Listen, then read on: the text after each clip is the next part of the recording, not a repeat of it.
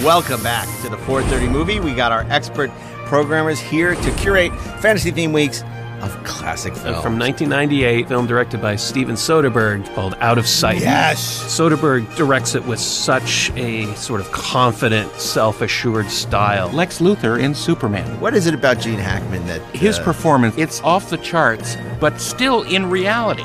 Fiendishly gifted. 1981 Sam Raimi opus, The Evil Dead. Oh, yes. Right? Fine choice. Sam Raimi invented entirely new ways to get shots that should not have been possible with the amount of money that he did not have. Charade. Yeah. Oh, so Directed good. by Stanley Donen. It's a textbook screenplay. It's just effortless, and there's not a wrong note in this movie. Can't say enough great things about it. We'll be back next Friday with an all-new episode of the 430 Movie, wherever you listen to podcasts. Join us now for the 430 Movie. The 430 Movie Podcast is available weekly wherever you listen to podcasts and on the free Electric Now app. Download it today. If you're a fan of Inglorious Treksperts, you're going to love Treksperts Briefing Room, a new Treksperts series. Briefing Room? What is that?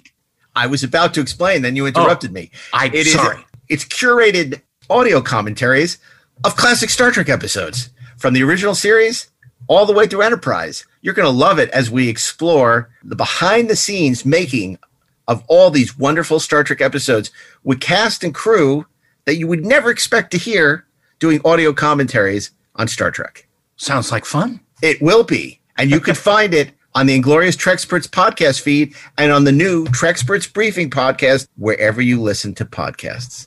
Let's go see what's out there. If you felt a great disturbance in the Force, you're not wrong. My new book, Secrets of the Force, is now available in hardcover, digital, and audio from St. Martin's Press. And check out my other great oral histories with Ed Gross of Star Trek, The 50-Year Mission, So Say We All, The Complete Oral History of Battlestar Galactica, and Nobody Does It Better, The Complete Oral History of James Bond and Spymania. All available in hardcover, paperback, digital, and audio wherever you buy your books.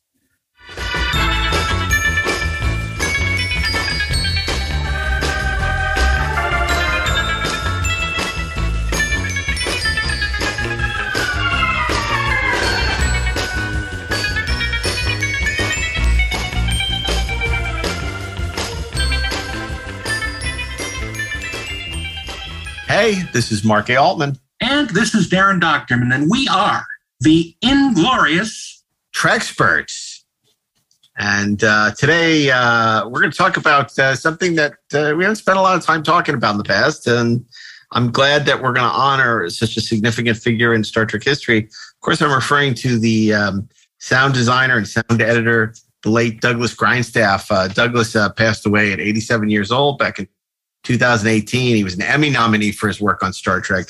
And he's a legendary figure in the history of the show. He gave it its unique sounds and was just amazingly creative and imaginative, and came up with extraordinary, we see on Making a Star Trek, Ben Burtt tapping, Making Star Wars, Ben Burtt tapping the phone line to get the blaster fire, right? Yeah. Remember that? That was probably my first time where I was wow, that's how they do sound? Yeah.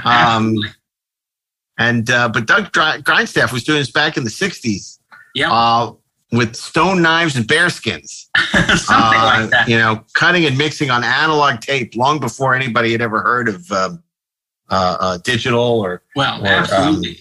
And one of the great things about this is that for all the visual style of Star Trek and the amazing design by Matt Jeffries and others, a huge part of the success of Star Trek creating this world is the sound, because there's nothing more iconic than, walking onto the bridge of the Enterprise and hearing that sound and, the sound of a communicator chirp opening and all these sounds that have become imprinted on, certainly our minds from when we were little. But all these sounds immediately take us to the world of Star Trek.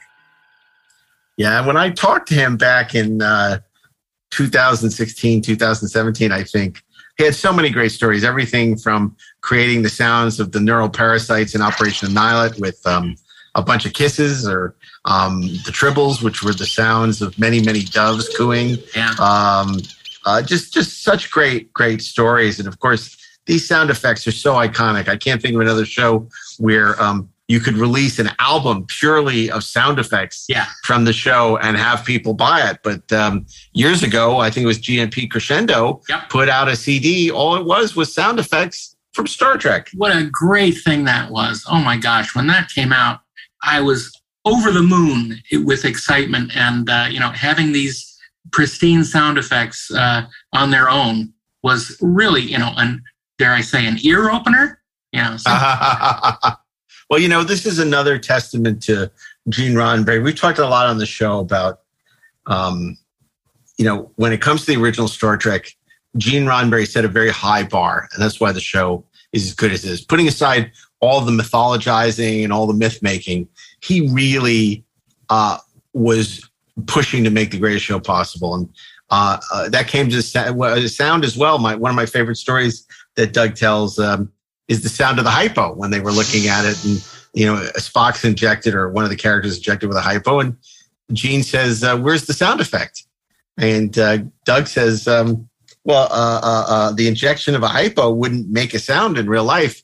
He's like, "But in Star Trek, it would." Yeah. And of course, that's one of the most memorable sound effects. Who could imagine the hypo spray without that, sound effect? Yeah, I mean, it's magical, and the sound effect is permanently welded to the imagery.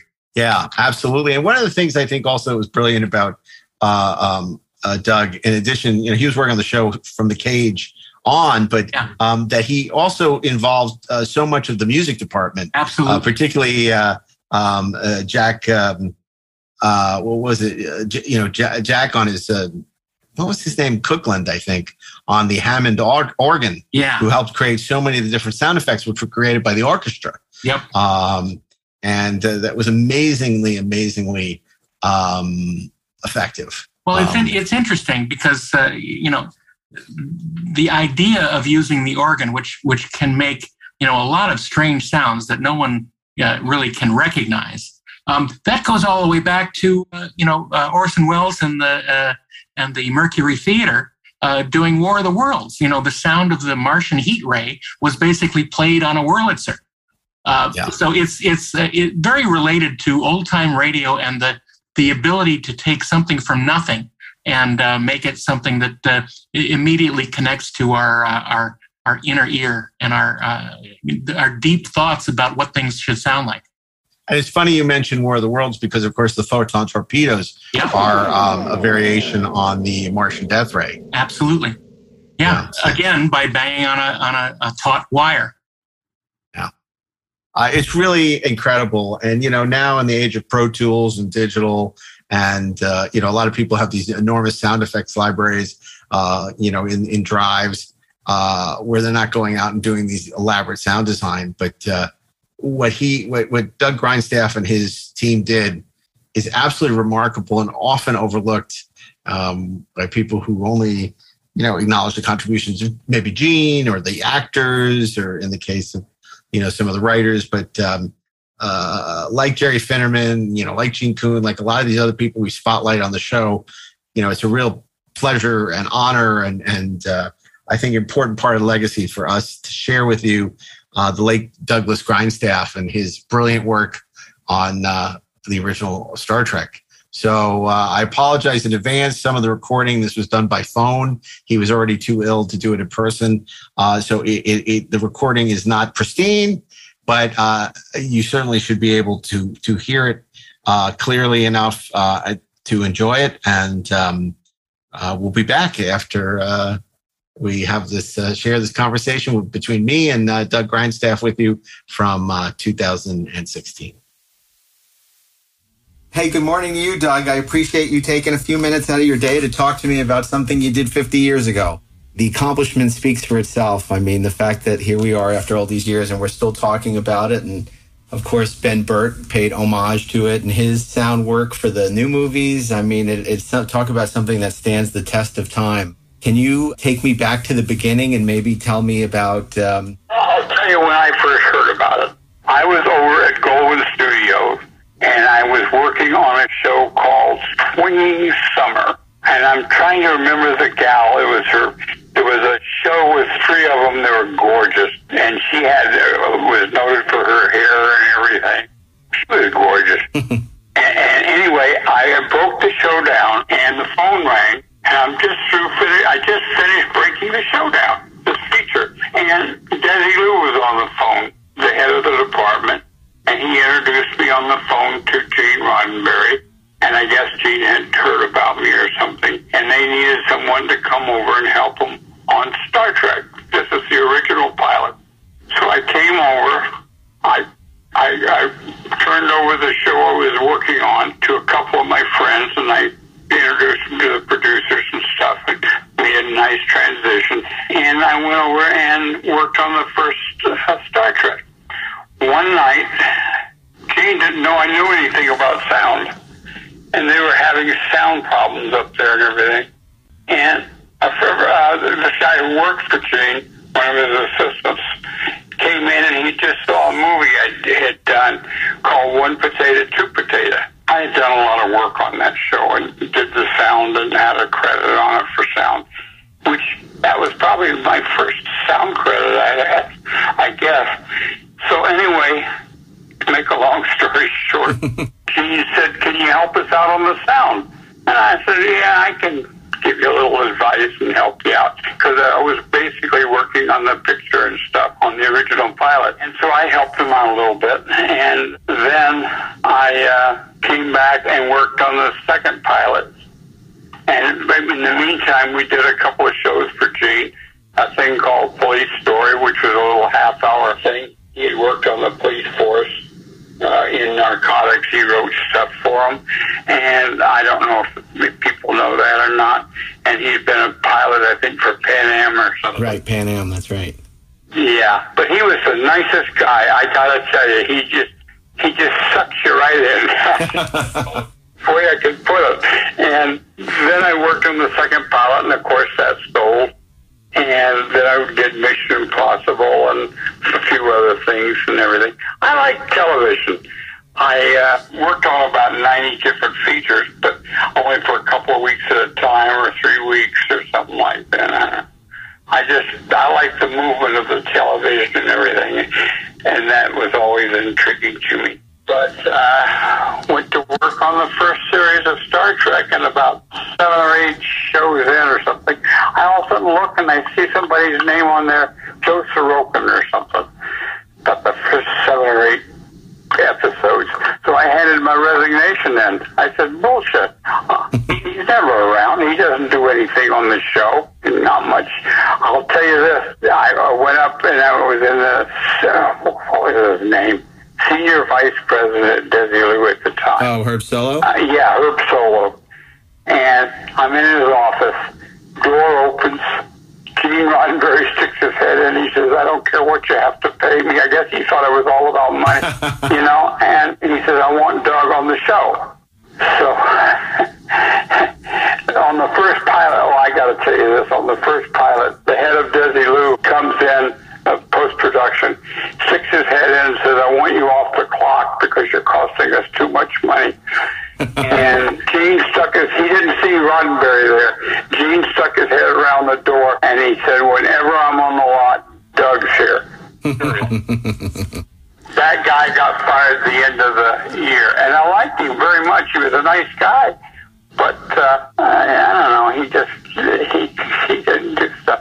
Anyway, so when we started the series, Gene was really into sound.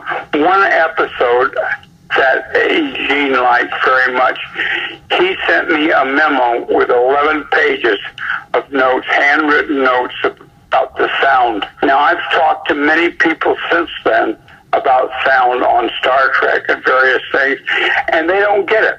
Mm-hmm. They don't understand sound. They just don't get it. Producers, whatever. Mm-hmm. And that's one reason. I like sound. When I was in the 4th grade in school, my brother and my uncle bought me a thing to make sounds for radio shows. And when I got a chance, that same brother was in charge of Hughes Productions. And he called me on the phone and he says, how'd you like to go to work in the motion picture industry? I thought, I don't know. I think my mother was afraid I was going to become a beach bum. Do you remember if, like, Gene pointed to certain movies that either he wanted to imitate or avoid, like Forbidden Planet? There were a couple of movies of the era that had notable sound in the sci-fi genre. And was that something, because I know, like, with Alexander Courage, he said avoid doing that kind of music that they had in Forbidden Planet. But were there influences, or were you sort of inventing it from whole cloth? Well, I'll tell you, Roddenberry wanted me to paint the whole show like you were painting a picture, and he wanted sounds everywhere there was. You could put a sound. I one time asked him, don't you think we're getting too cartoony? Because, I just felt that it should be a little more dignified, but he wanted a sound for everything. Mm-hmm. To give you an example, I'm in the bridge. All hell is broken loose. We got all sorts of noises going, everything. He says, Doug, I'm missing one thing. And I said, what's that? He said, the doctor gives him a shot, and I don't hear the shot. I said, a shot you wouldn't hear, Gene? No. This is Star Trek. We want a sound for it. So I turn around to the board, the mixing panel, and I said, do you guys have a air compressor here? They did. So I fired up the air compressor, squirted it for a long enough period by the mic, went upstairs, played with it a little bit, and then put it in the show. And Gene loved it. So that's how Gene was. He wanted the whole thing painted with sound. He didn't miss nothing. And there are obviously some other iconic sound effects throughout all 3 years of the show, like from certain episodes, whether it be the Tribbles or the Gorn from Arena, the reptilian creature. Can you tell me maybe sort of the origin of some of these iconic sounds? The Tribbles, I went down to his office and they showed me them. They would show me what they were going to do. And I took a dove, and I started out with a dove, and I played with it. You'd slow it up, you'd speed it up, you'd turn it backwards, you'd take a razor blade on the mag. We used mag. When I came in, the sound was optical. When I was working on Star Trek, it was magnetic film. Mm-hmm. So we used magnetic film, and I would use a razor blade. I would use scissors to cut it. I would use sandpaper, or I'd use emery board, or I'd use, you name it, steel wool, anything that I could do to make things work. And you could take a sound and you could speed it up and speed it up again and again, and a new sound would come out. I swear to you, do that 3 or 4 times, half a dozen times, whatever, and this new sound, and I use them over and over, and that's the way I do them, because I had one guy, Jack Cooperly, I'll never forget him. He had an organ that was rigged with things to make sounds. I got the studio, big deal. They let me bring this guy in with his organ rigged to make sounds and everything for, I think, a half a day or something. That's all they would kick in the money for. I mean, we made those shows for like $180,000, $185,000, I don't know. And Cooperly helped me. I made loops of some of the stuff I needed, and then he would make stuff, and then I would adjust it to fit, and then play with it, speeding it up, slowing it down, mixing it with other things, and so forth, till I had what I wanted. And so, I don't know. I don't remember too much about this stuff. But well, what people don't remember is this is an age, decades before things like Pro Tools and the computers, and I mean, the way, They kept telling me a synthesizer was coming that would make all kinds of stuff, and they had it on Star Wars. Bert had it on Star Wars, but I didn't. I never saw one. I saw a couple of organs and stuff, and they were nothing. They couldn't do anything. It was so disappointing. And Were you flattered? I don't know. Did you see the new Star Trek movies that Ben Burt paid homage to? I mean, it opens with it's completely your sound effects for the original Star Trek that he's emulating. I'll tell you, the only Star Treks I've looked at lately is these amateurs do them. Oh, the fan films, right? Now, you didn't watch Next Generation or any of the other shows or the movies, but you watched the fan films. What was the rationale behind that? What was your attraction to looking at those? Well, I knew the guy who did the sound on them, and he used to send them to me. He still does. And so I get them, and I'll look at them once in a while, but I've never really saw when Roddenberry was going to do the first feature film on Star Trek. I was running a department with about 10 television shows for Paramount. And I told the director, I said, you're going to have to convince him I'm not going to do the sound. I just can't do it. Eddie Milkus, who worked on Star Trek, was in charge of the department, and I was running the sound. And that was it. So I turned him down. But I'd been to his house at parties and stuff. He was the nicest person. I can't get over how nice he was. He was just one of the nicest producers I ever worked with. He really was.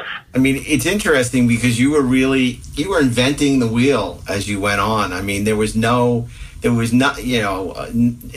imitate.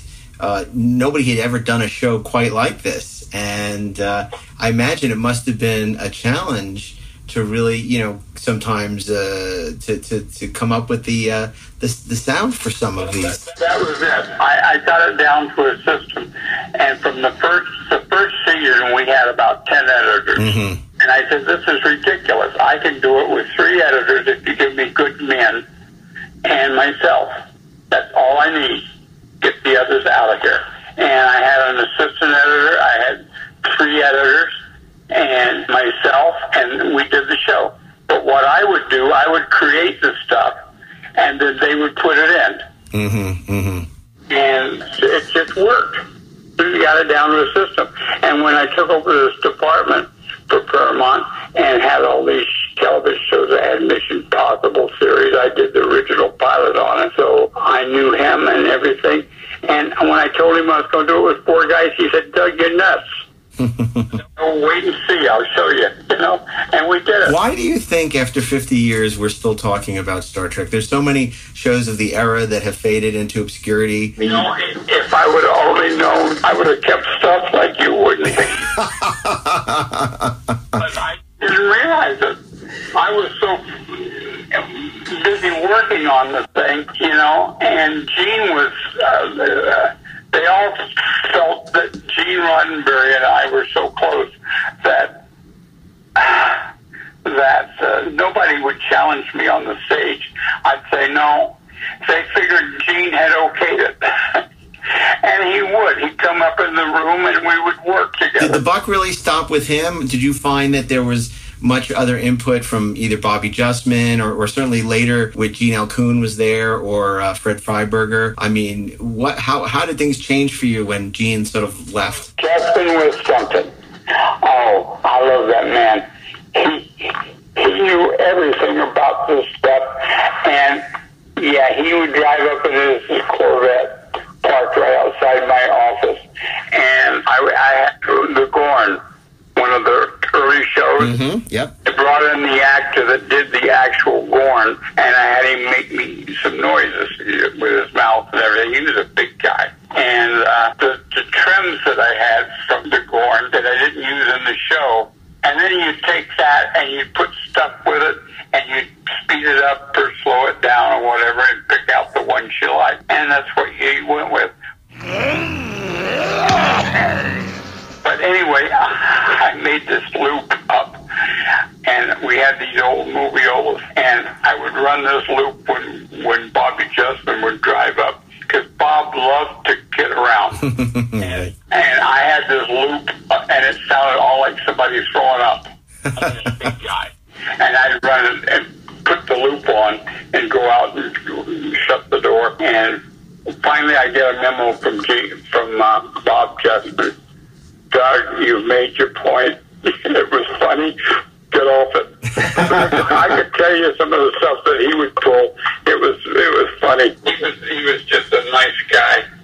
I got along good with him. I did some shows with Justin after that. And, he was fine. I guess with the hours you were working, there had to be that sort of gallows humor because you were all working so hard at the time. I mean, these were 7-day weeks. I mean, on the original pilot, I would get in at 7:00, and Gene would be there, and I'm not kidding you, I would get out at 2:00 the next morning. Wow. Now that's a long day. Yeah. And like you say, you work Saturdays, Sundays, holidays, nothing mattered. And I enjoyed it.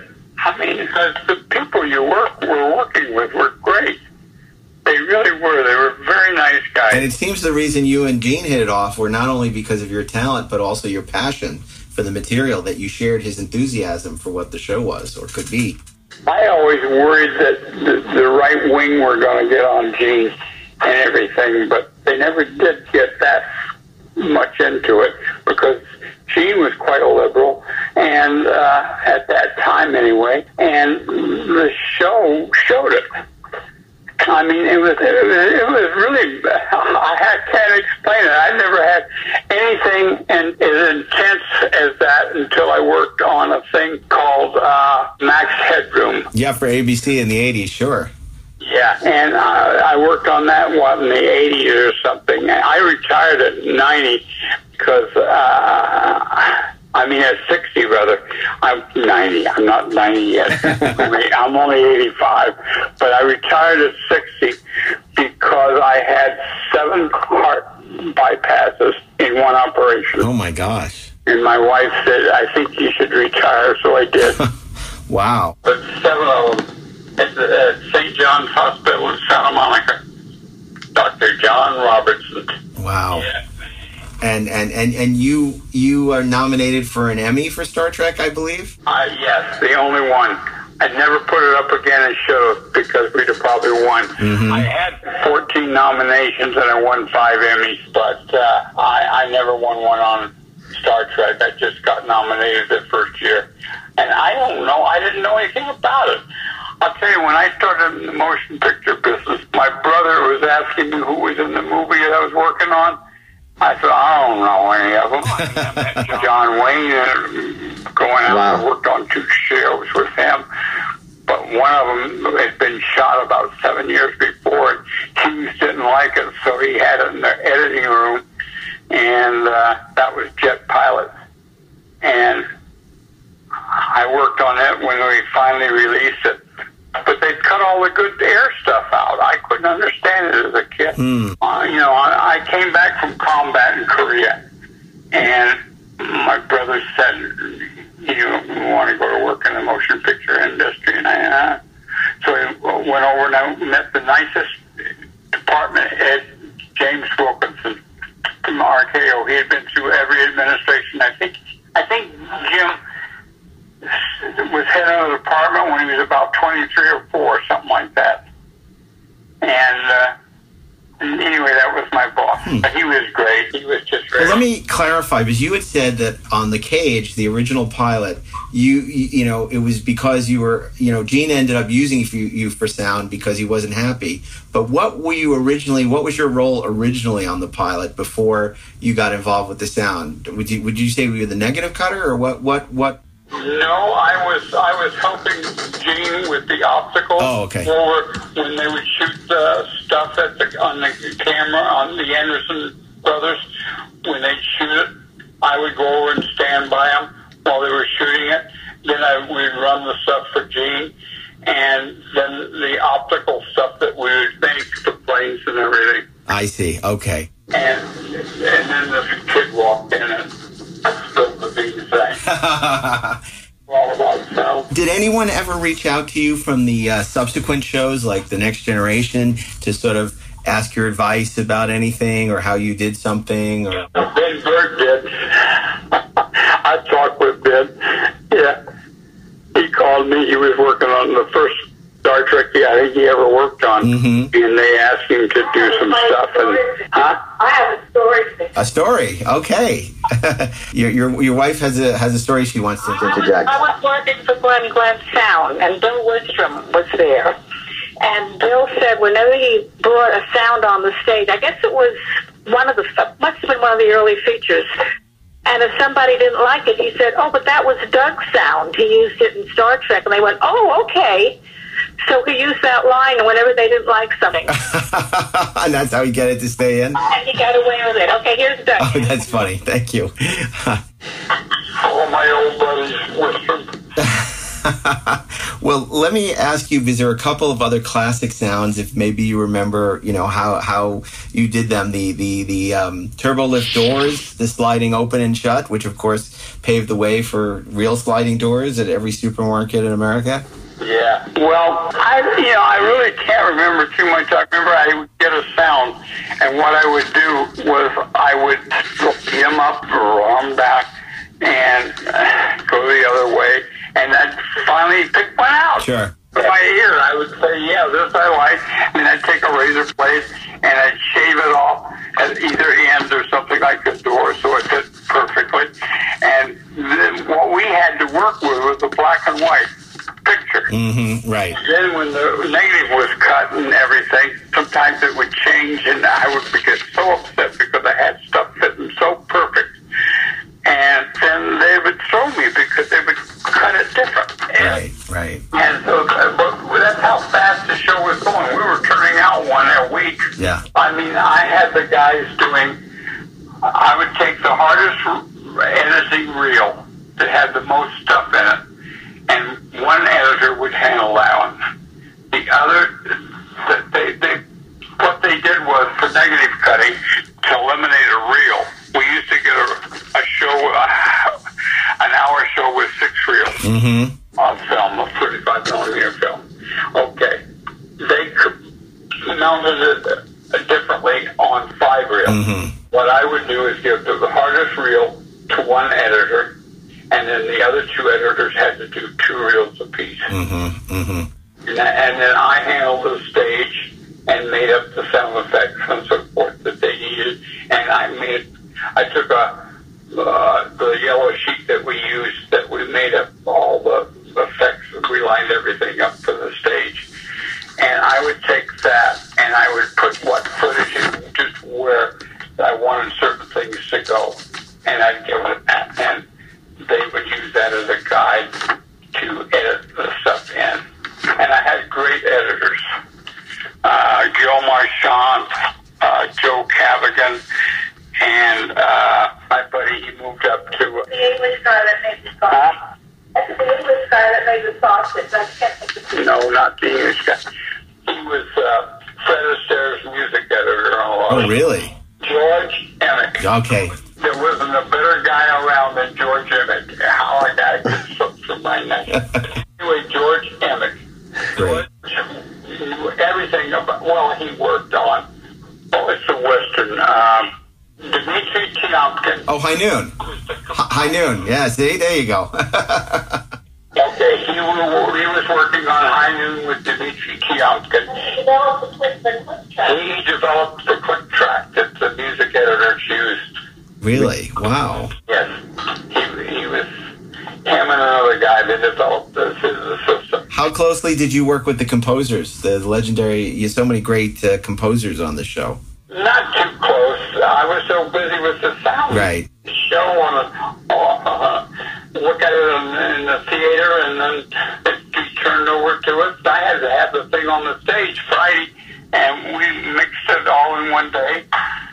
Because we didn't mess around with it. I mean, it was just went boom. Do you remember at all how the phaser effects or the photon torpedoes were done? You know, those classic, the firing the phasers, the laser weapons, or the photon torpedoes. Those also are unforgettable sounds. Yeah.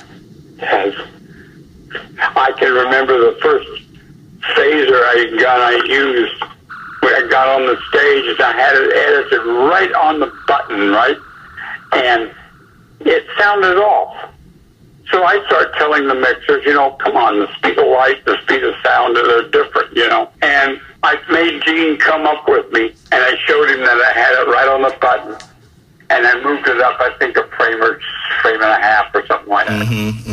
Sprockets, it was 6 sprockets or something.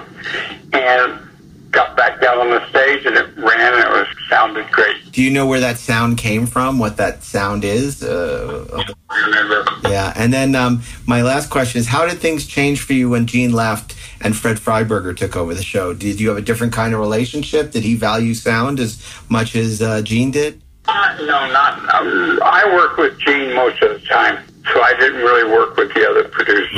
Right. Even after Gene left the show? No, I still work. I worked with Gene, and then after that, I was working with Milkus and with Justman. Right. Okay.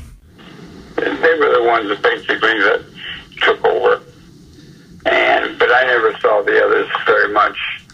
I remember when we won, the beginning of the second season or something, we won the MPSC award, Motion Picture Sound Editors Organization. We won their sound award for Star Trek. And Gene got a statuette, and I forget, Freiberger or somebody wanted one, so I got him one. And that was it. But yeah, Gene used to have that thing right in his front room. He really liked it. Well, it's a testament to what you did. There are not many shows from the mid-1960s where people still be watching them and watching them on Blu-ray and having them, remixed into multi-channel mixes, and it's really incredible. It really is. I mean, I could have had models of the plane, the Enterprise, different things, and I just didn't, I wasn't interested. But then I didn't know, most of the actors, I didn't know who they were. I really didn't. I didn't care. I wasn't that much of a motion picture fan, I guess. I used to go down to Hollywood and Vine when I was a little kid, and I used to go across the street on Hollywood Boulevard from the Fantages, and there was a little theater that played nothing but westerns, and I'd have my cat pistols on, and you'd check them at the door and go in. That's a little bit of Hollywood, but you never heard of that.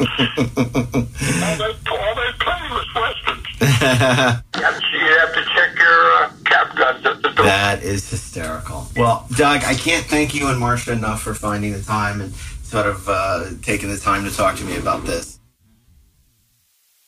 And we're back, and I think what a great thing to have captured his thoughts and stories for posterity.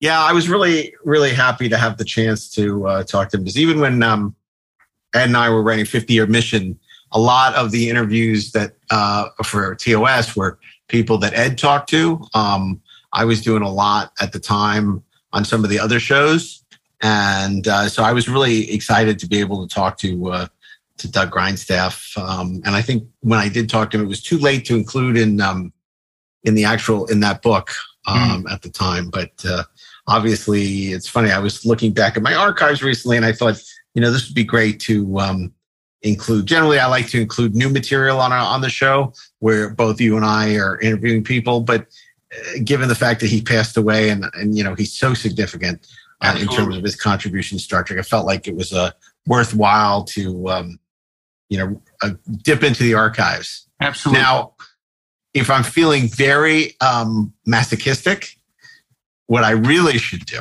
and I don't think I'm going to do this anytime soon, is I have the cassettes from my interviews on the set of Next Generation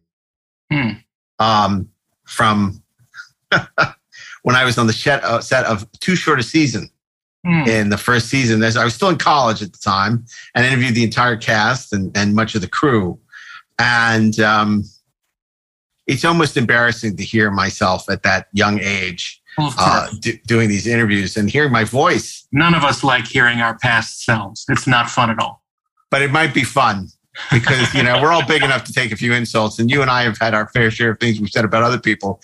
It might be worth me trotting out those old tapes before they disintegrate, and maybe playing some excerpts.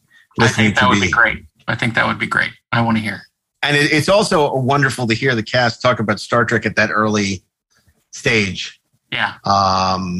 Of, you know, when they had no idea if the show was going to work, they mostly didn't.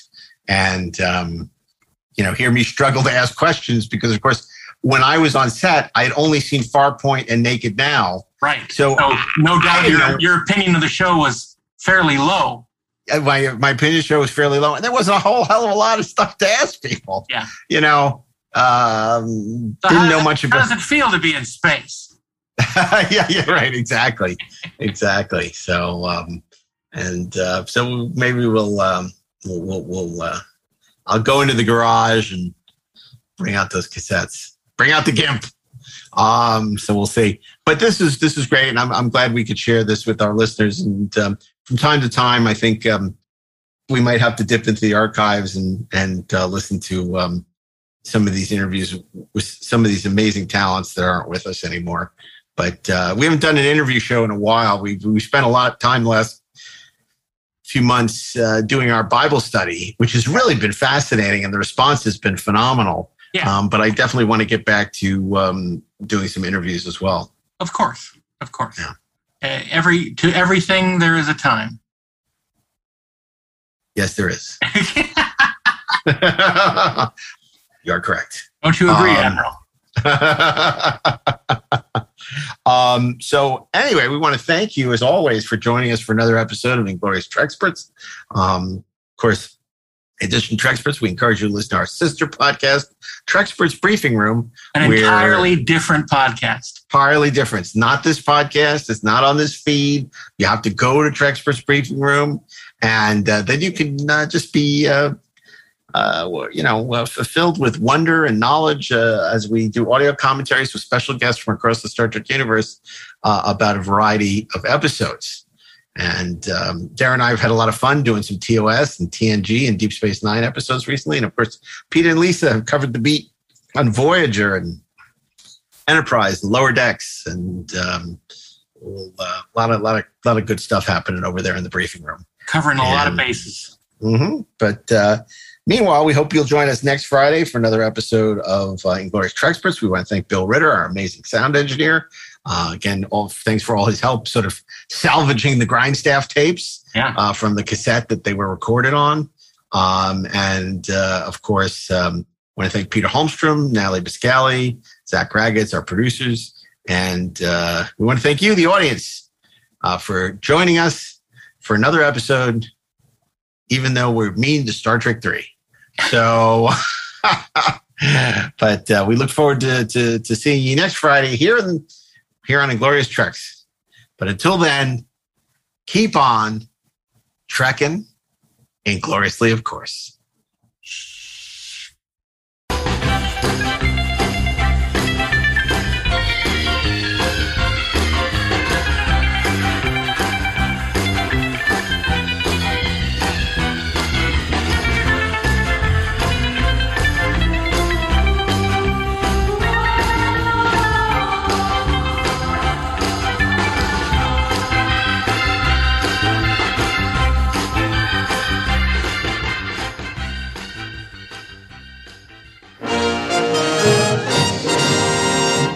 This show is produced by Dean Devlin and Mark A. Altman and is an Electric Surge Network production.